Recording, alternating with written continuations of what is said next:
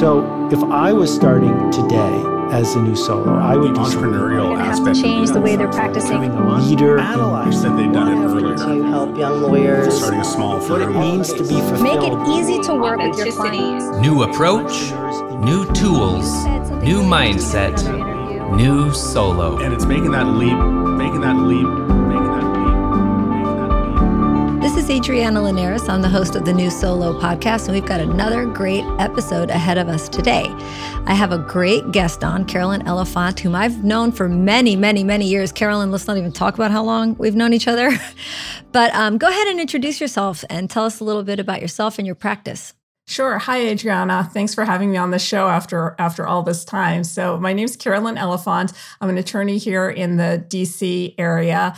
And by day, I have a national law practice that focuses on renewable energy and fighting climate change and pipelines.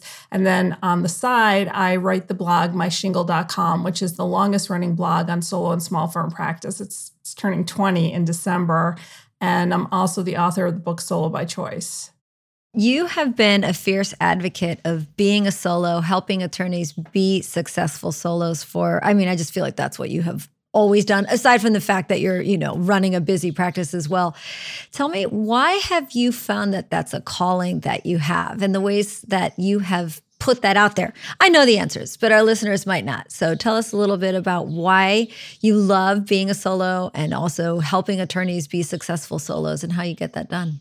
So I think in terms of the mission statement, the reason that I started my blog, My Shingle, was really because I just felt there was a void. I felt that at that time, the focus was really largely on big firms, and there really wasn't a lot of information about what solo and small firms were doing. And there really weren't even that many courses on providing information on how to start a firm. So that was the original impetus. But the reason that I advocate for solos and smalls has changed over time. When I became a parent, I realized that running my own practice would give me more flexibility and allow me to spend time with my kids and also continue to grow a business. And so that was the reason there. But most recently, I feel like as time has passed and I've seen kind of the fruits of my labors, the people who have started firms. And I look at the firms that they've started, and they're all so different, and they have different missions. And some of them, fight for underserved communities. And some of these firms have created spaces that are very family friendly. And some of them have really given back to their communities. And I really see that this whole power, this ownership, being able to own your firm and your career can be something that can change your life in the law and also change the legal profession itself. I mean, we see so much innovation that comes out of solo and small firms and so much diversity. I mean, when you look at the number of law firm owners who are women or lawyers of color, the large majority are ones who own their own law firms. And so that's always been an issue for the legal profession, is diversity. And so now I see ownership as a way to transform the whole profession and also the course of your career. I love it. You are such a good human, and for all those reasons and then some. When you say, all these firms that I've watched launch and grow, can you, and I don't know if you can come up with this real quick, but for my listeners, can you think of 2 or 3 things that you see as common denominators to success, including your own, in launching and having a small firm, and then maybe a couple of pitfalls or, if I'd only known this, it would have been a little bit easier? Are there any common denominators that you see in your years of helping other attorneys? So I think with the common denominators, one of the things is that whether you start your firm by choice or involuntarily, which some people start their firm as, you have to be all in. Even if it wasn't your first choice, you've at least got to give it your best shot. I find that the people who never wanted to go solo and aren't and always feel that it's a second choice are less likely to succeed than ones who say, well, maybe this wasn't my first choice, but let me see where this can lead me. So that ability to be open-minded and to embrace what solo practice can bring you. The second thing is focus. I mean, people who are very focused on networking, on promoting their firm, on talking about it all the time, to the point where you kind of wonder, you almost as a listener think that you're sick of hearing it, but then you think of all the different people who have never heard that message. I mean, that kind of consistency is just, one of the most important aspects of success. And I guess with the people who tend not to succeed, I guess there's two different criteria. I think first, when you start out with too much planning, when you suffer from analysis paralysis, when you spend months and months trying to pick the perfect practice management tool, the perfect website, domain name. Yes, right. Domain name and the logo. You could be like 2 years in and you still haven't gotten your start and you've spent a lot of money. And you realize that, when you start, it's still going to take time to get clients and for them to pay you. And so you've kind of gotten rid of that nest egg. So that can make a start something that's very shaky, is just spending too much time focusing on things other than what you really need to be doing, which is just finding clients who are going to pay you. That's the one thing you should be thinking about as soon as you get out of the gate: clients and money. You said they'll hear these things and it's good for them to hear it consistently, or this might be the first time they are hearing this. I want to touch on one thing that in my world has been the common denominator for specifically getting clients that pay you. You tell me if this is true, and then any advice that you might want to share on this. I feel like every successful solo or small firm attorney that we've had on the show has said one thing over and over and over again: networking and word of mouth is how I get my clients. And I feel like a lot of times when I have younger attorneys calling me looking for consulting and help, they almost don't believe it. They hear it over and over again, but they don't believe it. So they're going to try all these other things. I'm going to have this amazing website. I'm going to spend money on Click to Pay. I'm going to get on Facebook. I'm going to use TikTok. What do you think about networking and word of mouth as being a major resource, if not your best, for developing clients? So, I did a couple of informal surveys in Facebook groups where you would think that because people are on Facebook that they might say social media or SEO or something like that. Time and again, it's personal networking. And it shocks me because, as you know, I'm not averse to social media, to the web. I've been using it for years and years, and it's definitely an important tool, and it's definitely something you can't ignore in your practice. And I think when your practice gets bigger, if you have a lot of money to invest in it, the web and SEO can be very helpful.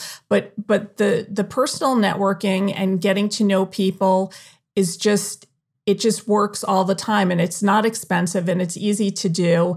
And I see, and it works for people who are younger and who are older. Sometimes when you're younger, it can take time to build the network, but at the same time, if you're out there and you meet the right people and there's an opportunity, you'll be the first person to hear about it. So, and then that the cases, of course, that are coming to you are coming with somebody's recommendation already. And so you really don't have to make the sell. But there are a number of law firms I can think of who get business almost entirely from just a personal referral network. And especially, one group that comes to mind almost immediately are firms that serve parents, either family law firms or estate planning firms. Mm-hmm. The mom network and the mom recommendation network is powerful. Absolutely. And you can build a firm just off of that without even having an internet presence. I know it sounds crazy, but and when I say that, it doesn't mean that you should ignore everything else, but I do agree with that. And like I said, the questions, the informal surveys I've done tend to confirm that too. Awesome. I love when I get things right and my guests agree with me without being prepped. But I just feel like that's a constant that I hear all the time. Real quick, let's just expand on that a little bit, which is like the mom network. I feel you're so right. The mom network, the dad network, the bowling league network, that whatever it is. And I also feel that, thank God, today we can sort of talk about not being in a pandemic and trying to develop work. So let's talk about what we knew before and what we can look forward to in the future. When younger attorneys or an attorney who's gone out on his own. So, we call this show New Solo, and I like that. Because oftentimes I have a big firm refugee or someone who's retiring from a big firm and they just want to be, how do you get started? So new solo does not always equal young attorney. So what advice do you have for people about that specifically, where networking doesn't always mean go to every bar event that your local bar association puts on? That's a good one. But what other creative ways do you have of giving that advice? So one of the things that I like is to take the initiative and create a networking event that you yourself would enjoy. So, or that you yourself can afford. I know that when I was sort of early into my career, I couldn't really afford to take, that's when lawyers, especially in my industry, would go to these expense account lunches.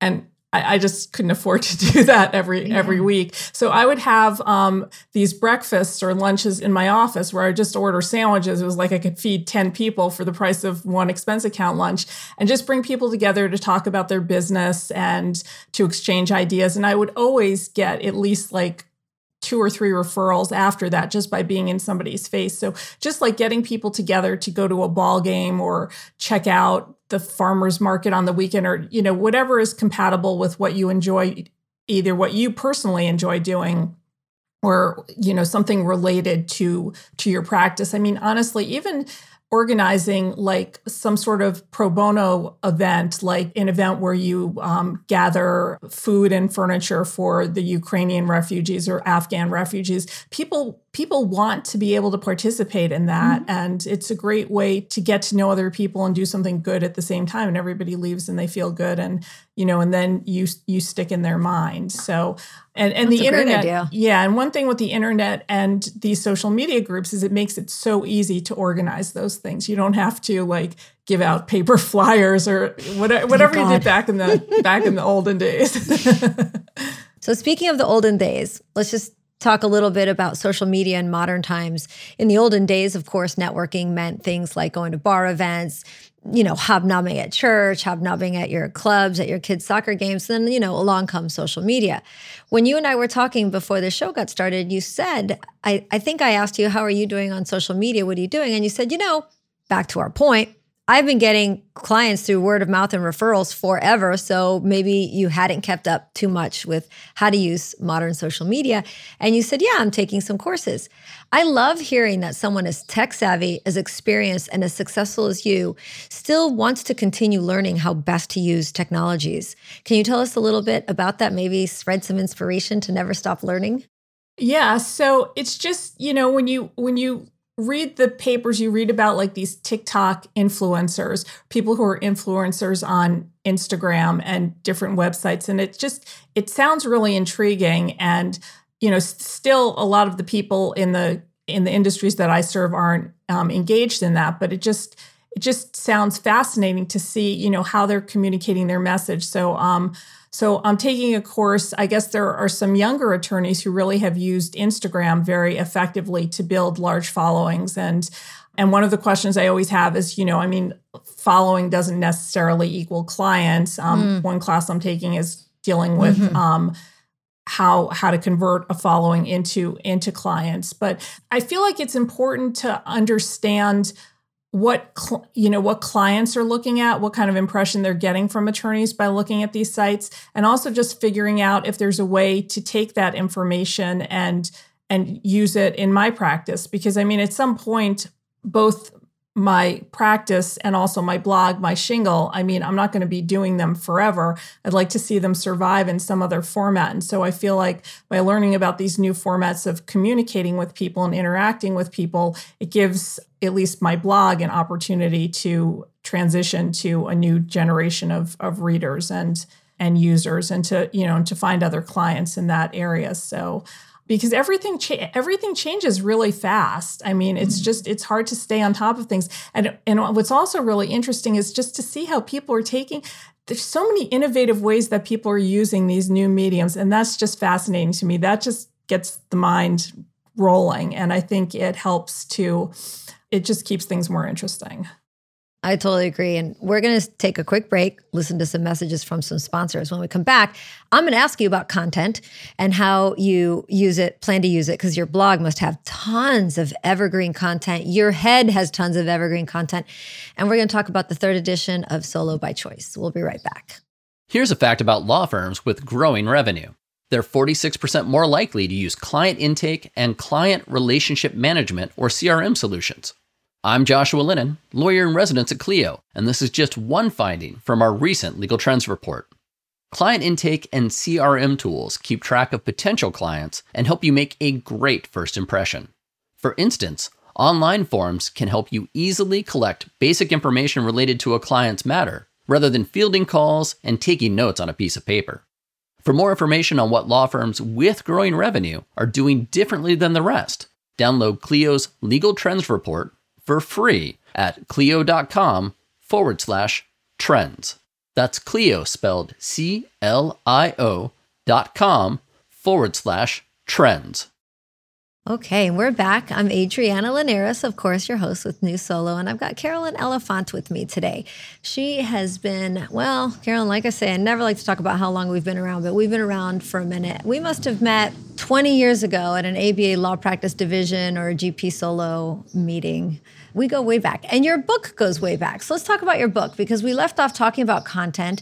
You are a prolific content creator, whether it's your blog, news articles, posts. Do you write for a couple of other good publications as well, right? Yeah, I haven't written for, I had been writing most recently for Above the Law. And while I don't write anything for them regularly, there's, I guess, a quasi syndication. They usually pick up my articles each week. So that's great. And this idea of, figuring out creative ways to use modern ways of communications, probably one of the hardest things that lawyers can come up with is the content. What am I going to put out there? You must be able to go back through your posts, your articles, your courses, everything, and you must have so much great content. And I have a feeling a lot of it is encompassed inside of the third edition of your book called Solo by Choice. Why don't you tell us a little bit about the history of it, and then let's talk a little bit about the book itself. So the first edition of Solo by Choice came out, I think, in 2000 and end of 2008, beginning of 2009. And essentially it did draw on the content from my blog, but there was a lot of new content too, because at my blog, I don't go into a lot of the sort of nitty-gritty how-to on starting a firm. And there's a lot of inspirational material too, whereas the book it's more of a combination, has a more detailed approach. So when I started in 2008, the market was strong, and the book really had to make a very strong case for solo practice because people were getting jobs at law firms. And then right after it came out, the market crashed. And so the second edition in 2011 or 12 focused a little bit more on, social media, which was then at its height, and also, starting a firm right out of law school, because that's what many people were looking at. So this draft, it took a very long time to get to the third edition, but I felt like so much had changed. And as I was writing doing the revisions, the pandemic happened. And so that really, it was kind of, the sands were shifting as I was writing it, but I felt that it was important to at least, I don't have any definitive answers. I don't think any of us do coming out of the pandemic, but I think it was important to get people to start thinking about it, because I really cringe when people are talking about, I can't wait till we go back to the good old days or the way things were before, because it's not that way. So a lot of the conversation in the book, just about something as simple or basic as, where do you open up your firm? Well, is it even a default to have an office anymore? Right. Companies talking remote first, employees who don't want to work on site. So a lot of the topics in the book that were once presumptive or at least merited a discussion have now been kind of flipped. But it does talk about some of those issues, and also just the deregulation of law and like what solos and smalls can look for in the future. You've got 5 main sections in the book. Part 1 is Should I Start? Part 2 is Planning a Practice. Part 3 is Implement and Execute. Part 4 is Running the Firm Office. And then Part 5 is Looking Ahead. Why don't we just take one good, strong point from each section, maybe, what you're asked the most about or your favorite part about that section. So let's pretend I'm a new solo, and my question is, Carolyn, should I even start? Should I go solo? What do you tell people? So my favorite part of that chapter is actually new material, and it talks about 11 fears that people have about starting a firm. Like, isn't it too much of a risk? And the answer is, everything in today's world is really risky now. I look at people who started businesses that depended on in-person communications, and then you had COVID and they had to pivot very quickly. Or is starting a law firm, I don't have a lot of experience, how am I going to know what to do? And the answer is, there's a lot of resources. And when you're doing things for yourself, you tend to figure them out. So I think that it addresses, I think there's 11 or 12 fears that is based on the kind of common questions I get that people are concerned about. I think the main fear that I see, again, common denominator constantly, is where will my clients come from? I have to say, my regular listeners hear me saying this all the time. Somehow they come, and it really is just about launching and getting out there, word of mouth, networking, and everything else. So that's a really good answer. Get over those fears. And I always say too, you are not the first attorney to start a solo practice. But you said it too, there are so many good resources out there, from Carolyn's blog and book and all her content to ABA and the Law Practice and Lawyerist and Above the Law and Lawyer at Work. I mean, there's so many good resources. And I think too, once you start digging and diving in, you're going to keep hearing the same things over and over again. I feel like if there's one thing we are good at out here in the law practice world, it's consistency in the messages that everyone seems to share. Okay, real quick on part 2, which is planning a practice. You've got Many Roads Lead to Solo as a subchapter, from law school to solo, choosing your practice area, business model, and a mission and mindset. What is the overall arching theme of this part, and tips and suggestions that you can pull big picture out of there? Yeah, so one of the things that it does talk about is the many paths, because people start firms in different ways. And even though, again, the themes are the same, some of the specifics are different. If you're starting a firm out of law school, you're going to have different concerns. One of your main concerns is going to be, how do I get practical experience or figure out what I need to do as a practical matter? Whereas if you're somebody who's been working at a firm for a long time, you're going to want to be thinking about, how do I translate my big firm skills to represent smaller clients? Or how do I present myself in a way that I can still handle mid-sized companies or compete with my former employer? So it talks about that, but then it also talks about, again, some of the big picture issues that you want to think about when you start your firm. Because if you don't have some kind of vision in mind, or some kind of reason that you're starting other than making more money, and I guess even making more money can be a big picture vision. It'll capture your focus. So it just talks about trying to figure out, what your mission is, which clients you're going to serve. And the point of that is to get people to start thinking, even from the very outset as you're planning, who your target clients are going to be. And that's going to relate to what your mission and your vision is. And once you have that nailed down, it just makes everything, a lot of your decisions later on fall into place, because they're informed by those decisions.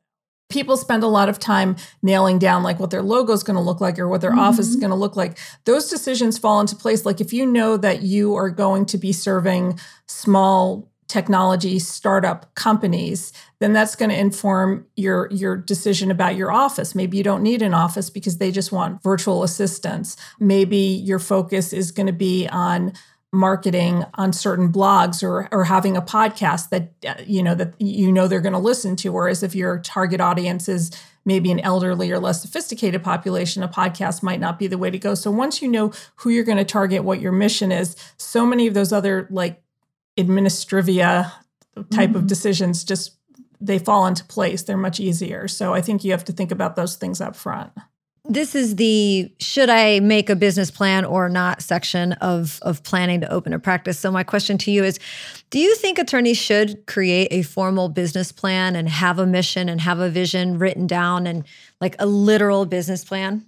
So I have mixed views on that. The problem with the business plan for attorneys is that what an attorney is going to do. It's going to become a 6-month project. So what I think is kind of the best solution is to start with one of those business canvas models that you can find online, or where you can, it'll have you put, there's little boxes for what your mission is, where your clients are going to come from, who your target is. The other idea that I think really works very well is putting together a pitch deck instead of a business plan, because it gets you thinking strategically about how you're going to sell your practice. And there's a lot of online, you can find a lot of pitch decks for any kind of company. I mean, not for law firms, but they convert it. Right. And they ask the same questions, or discuss the same questions, like what is the market? What is the opportunity? Where do we see our business coming from? And so it's a more it's a kind of more low-key way to get that same information down on paper. I think you do want to have something on paper, but I don't think you need, I guess if you're going to get tied up in a business plan for 6 months and not start, I would go with the shorter model, but you should have something on paper. I like it.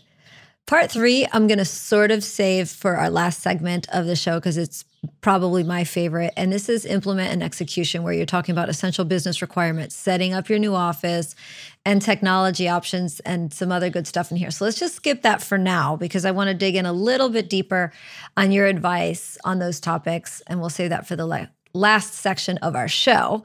This is not the last section of your book. That was 3. Part 4 is actually running the firm office, where you talk about the client relationship, retainer agreements, billing and fees, really getting down to law firm operations. What are a couple of nuggets that you can pull out of this section to give us?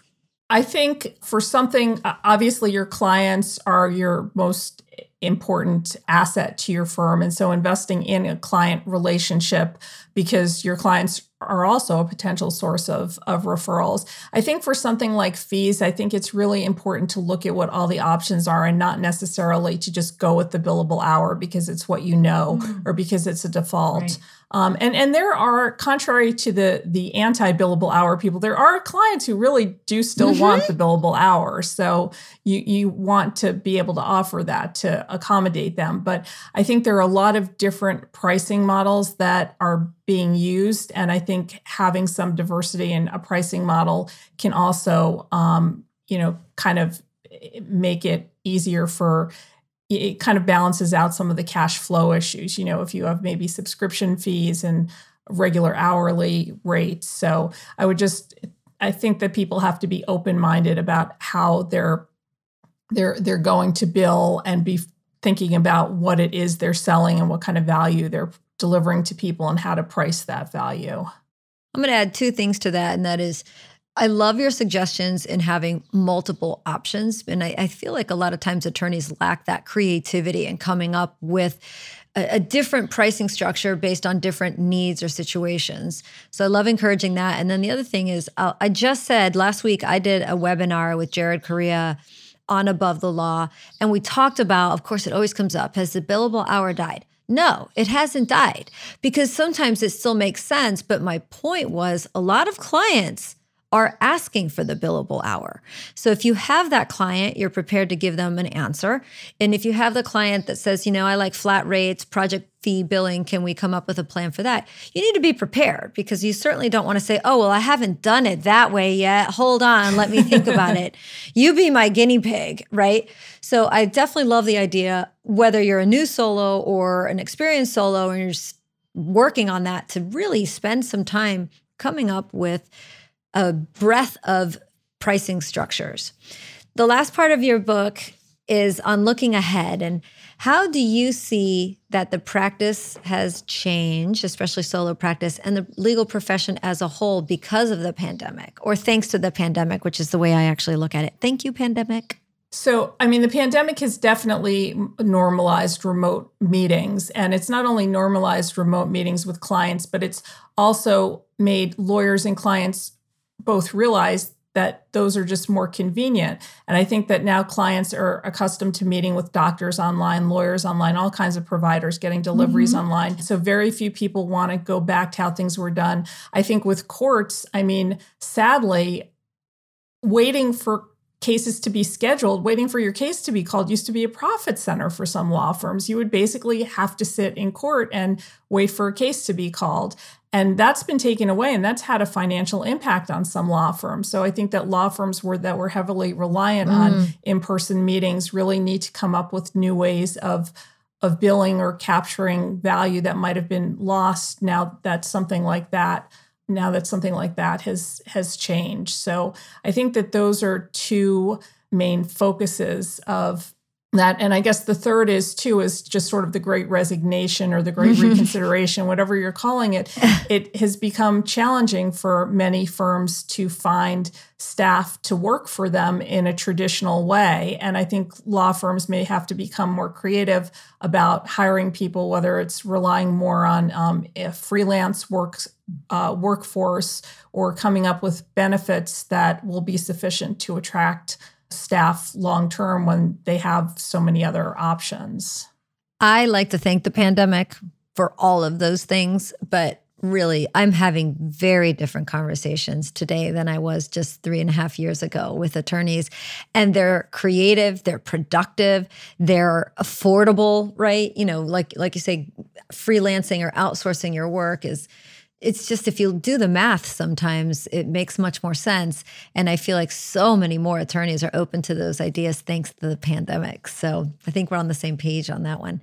Let's take a quick break. And when we come back, I'm going to ask Carolyn about section 3 of her book, which was my favorite, and just general advice about technology and practice management and what she tells her readers, listeners, and followers as well. We'll be right back. Law Clerk's nationwide network of talented freelance lawyers is trusted by thousands of law firms. Solo attorneys and firms can get help with project-based and also ongoing work via a subscription. Sign up is free and there are no monthly fees. You only pay when you delegate work. Plus, Law Clerk has a new app for your mobile devices to help you manage the work you've delegated while you're on the go. Be sure to use referral code NEWSOLO when you sign up at lawclerk.legal. Yes, you have a website, but do you love it? Does it grow your practice? It should look good, it should work for you, and it should be built by people who care. Practice Made Perfect loves making websites for solos, just starting out or market leaders. And their clients love their websites. PMP's average client has been with them for over 6 years. PMP is perfect for your website. Practice Made Perfect. Visit pmpmg.com/solo. Starting your solo practice is exciting, rewarding, and demanding. Alps Insurance understands the unique challenges of startup solo firms. 65% of Alps legal malpractice insurance policyholders are solos, after all. That's why Alps created First Flight, a program supporting new solos by providing affordable, premium pricing for the first 3 years of practice. Visit alpsinsurance.com/insurance/First Flight to learn more. Or just Google Alps First Flight. You'll find them. First Flight program subject to eligibility requirements. All right, we have reached the 4th and final segment of our 4th series in the New Insights segment of New Solo. Jennifer Townsend, what is your last question for Jennifer Thomas? My last question is, how do I get my dad to be open to change when his favorite phrase is, we do it that way because that's the way we've always done it? My dad says the same thing, and he also says we have a system. And I think systems and the way that we've always done it is a source of comfort that helps us know that nothing will fall through the cracks. Nothing will get missed, because if the system does what the system's supposed to do, nothing gets missed. And there's comfort there, and there's security there, and you know we're doing a good job, and we're not going to let a ball drop. And so being respectful of that comfort level, however it comes, I think is incredibly important, because we're all comfort-driven creatures, and nobody wants to wake up in the middle of the night worrying if somebody calendared a deposition or, provided directions to something. Laws change, judges' procedures change, technology changes. Change is inevitable. And if there's anybody that knows that, it's probably our parents, who have lived through more than we have at this point. And I think change is scary for a lot of people. So again, patience, deference, optimizing their experience and making sure that their comfort is still present, even if you change some kind of process or system. A good example of this would be that for 39 years, my dad has had printed directions, or typewritten directions probably at the time, put in the front pocket of his binder. Wherever he goes, he has a binder, and in the front pocket, there are directions for every stop.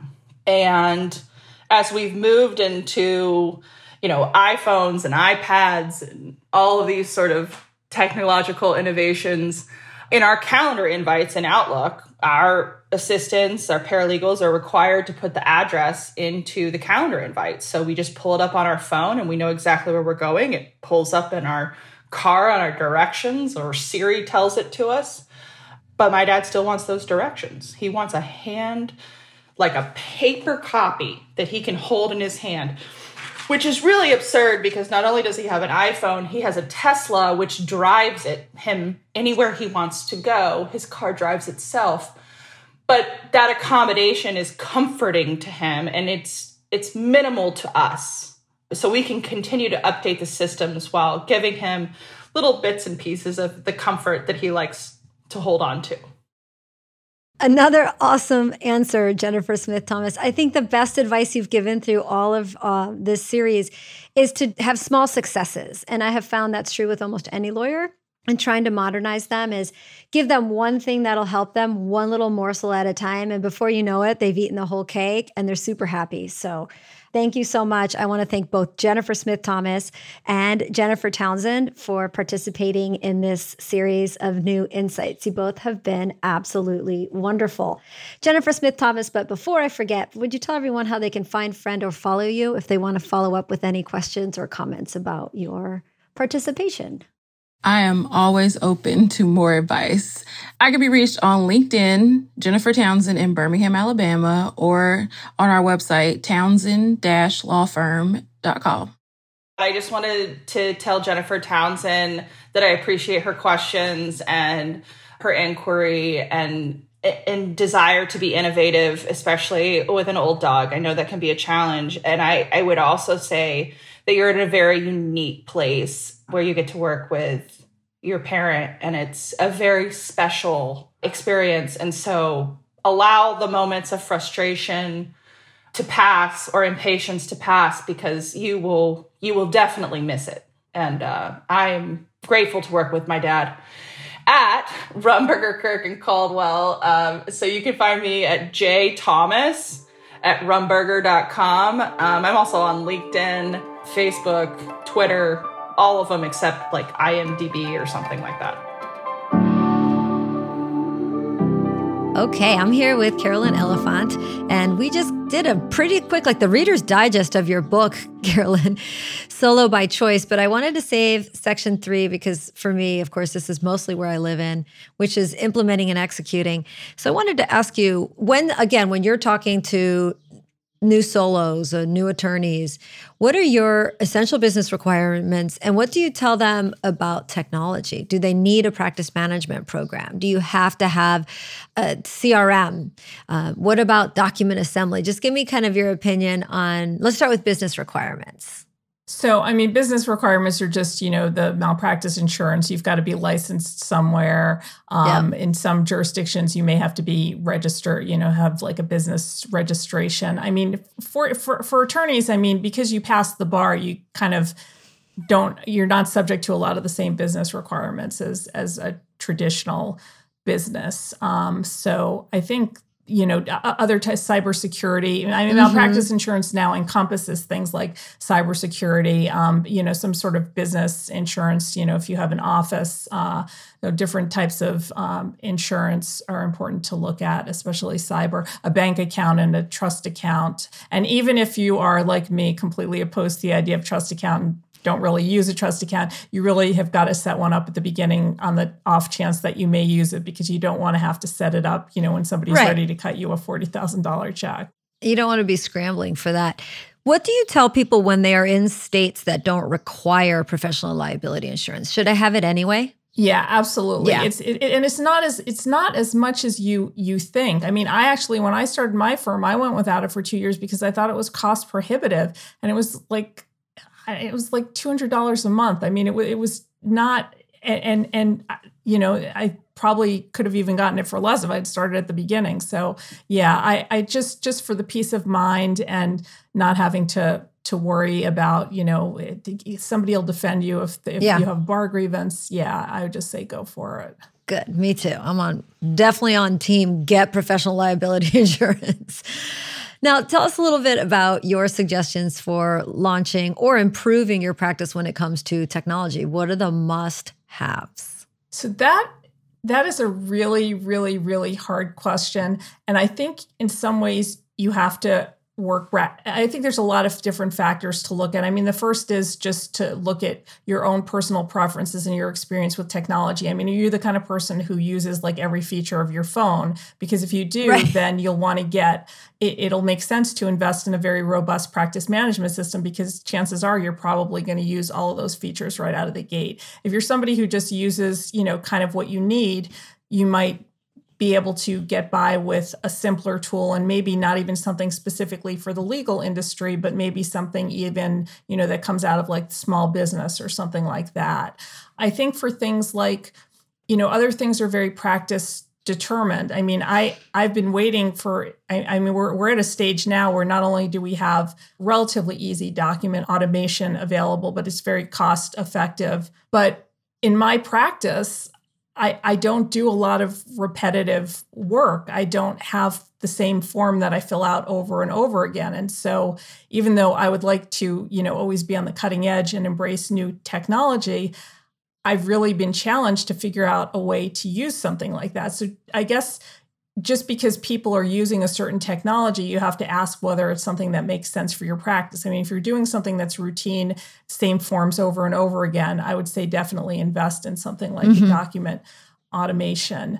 I guess the other thing I would say is just not to lock into a system at the beginning. A lot of these systems offer month-to-month free trials. Take advantage of those things. And also, it's a buyer's market now. So really reach out to the practice management providers, get appointments with them, make them serve you, because part of what you decide on is going to have to do with customer service. I mean, factors like customer service and the longevity of the company. I mean, those are things that are important also. So, but this is really a great time to be starting a firm, because there's so many businesses that are competing for your business. And finally, Souls and Smalls can have the same buying power that big firms have always had with Lexis and Westlaw. So I think that's very cool. And I just think that you have to be aware of that. It sounds crazy that as a individual person just starting a firm that you can have that power, but I think you definitely do. And the companies have been really responsive about that.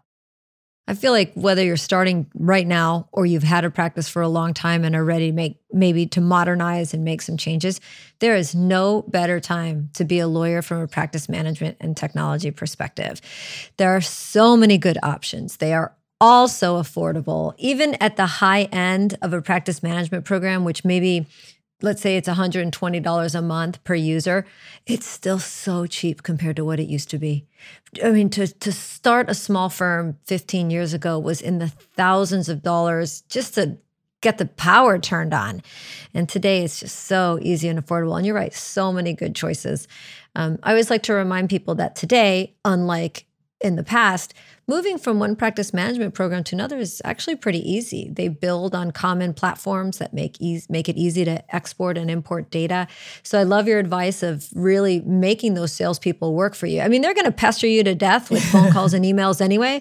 So you might as well just make them work for it, sit through a couple of demos, sign up for a couple of free trials, and really make sure that what you choose to use is as close to perfect for you as possible, so that you don't have to change your mind in 2 or 3 months. Now, Carolyn, you're a Mac. Yes. So you practice law with a Mac and successfully. Do you have, as far as your practice goes, an assistant, an associate? Tell us a little bit about how your solo practice is built today. So I started such a long time ago that I actually predated like Rocket Matter and Clio. So I was using tools like Basecamp or FreshBooks or tools like that, which I really haven't changed from since my practice is somewhat bespoke, though I'm looking to find a new CRM system. But I've had a virtual assistant for 15 years, and I've never met her in person. We've only spoken on the phone a handful of times. And back then it was so unusual. Her name is Tina, and my daughter had an imaginary friend named Tina. So when I talked about Tina, my daughter thought I was making fun of her or something. So she has been working for me probably like 60 or 80 hours a month since for that time. And so that's amazing. Yeah. I'm not sure what'll happen if she goes, but and there are many more options for virtual assistants now. I mean, there are actually attorneys who have started virtual assistant companies who have trained assistants from other countries to do work. So she's Tina is in the U.S., but she does sort of light paralegal work for getting documents into final form. She makes travel plans for me. She administers my blog. She's during the time she's worked for me, she's learned more about like WordPress and website development, so she can make changes to my website, things like that.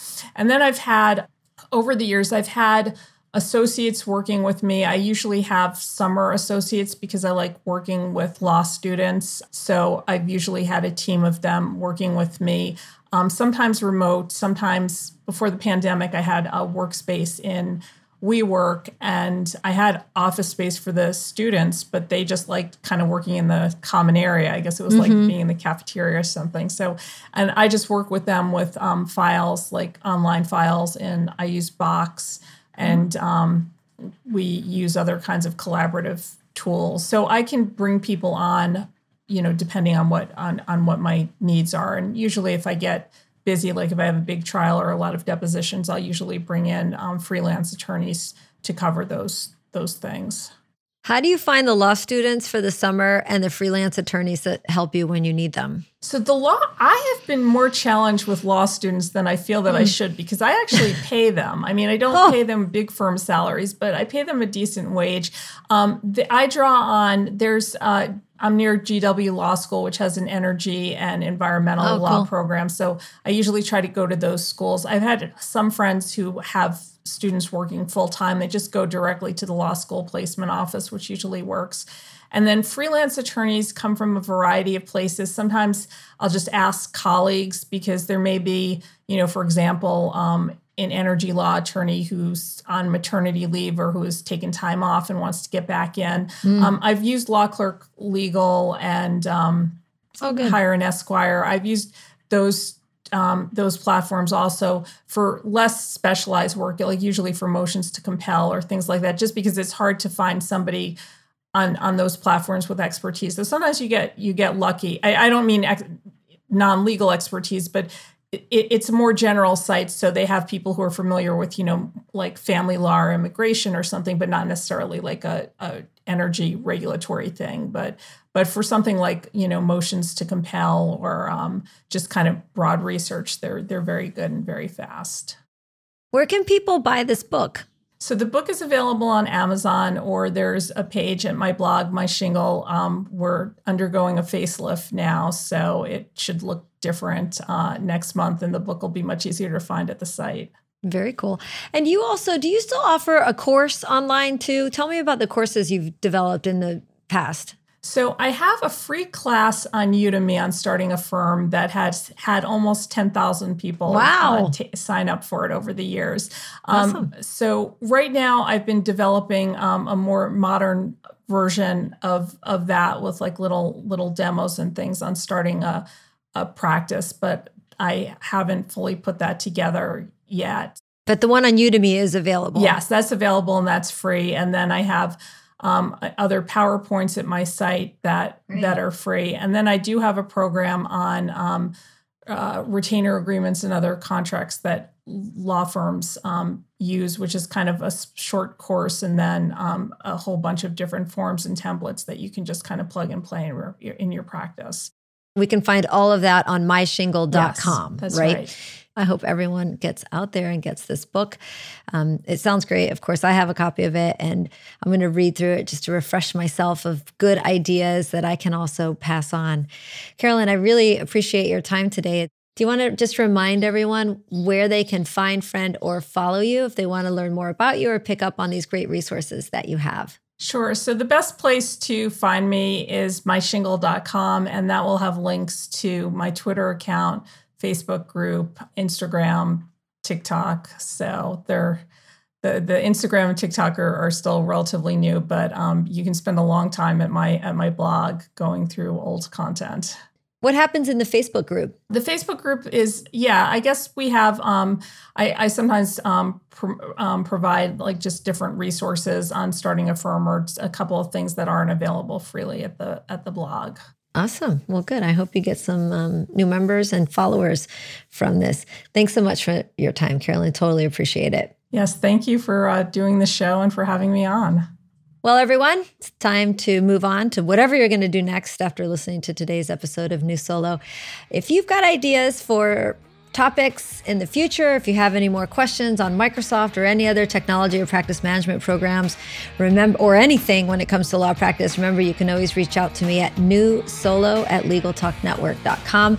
I'd love to hear from you as we continue to move forward with the show, new ideas and topics that you might have in mind, things I haven't covered that you want to hear about. And if you have some time, please give us a 5-star rating on Apple Podcasts. I know Legal Talk Network, and I would really appreciate that. Hope you all have a wonderful day, and we'll see you next time on New Solo. I've been running from 9 to 5, been biting my tongue for all this time, won't let anyone cut me short. I was thinking this was the way to go, and you put up your puppet show. I say cheers to life. Just leave me alone. I'm running the show. I'm telling you, it's my time to rise up, live the life I'm proud of. No, you better go home. I'm telling you, it's my time to rise up, live the life I'm proud of.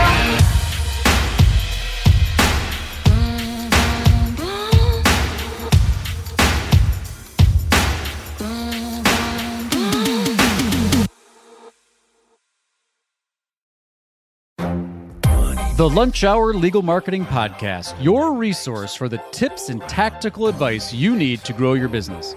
Plus, keep up with the news and commentary you crave to stay one step ahead. It's hosted by me, Guy Sakalakis. And me, Conrad Somm. Every other week, we break down the issues holding back your marketing strategy and talk about the changes you need to be prepared for. Check out the Lunch Hour Legal Marketing Podcast wherever you get your podcasts or on YouTube.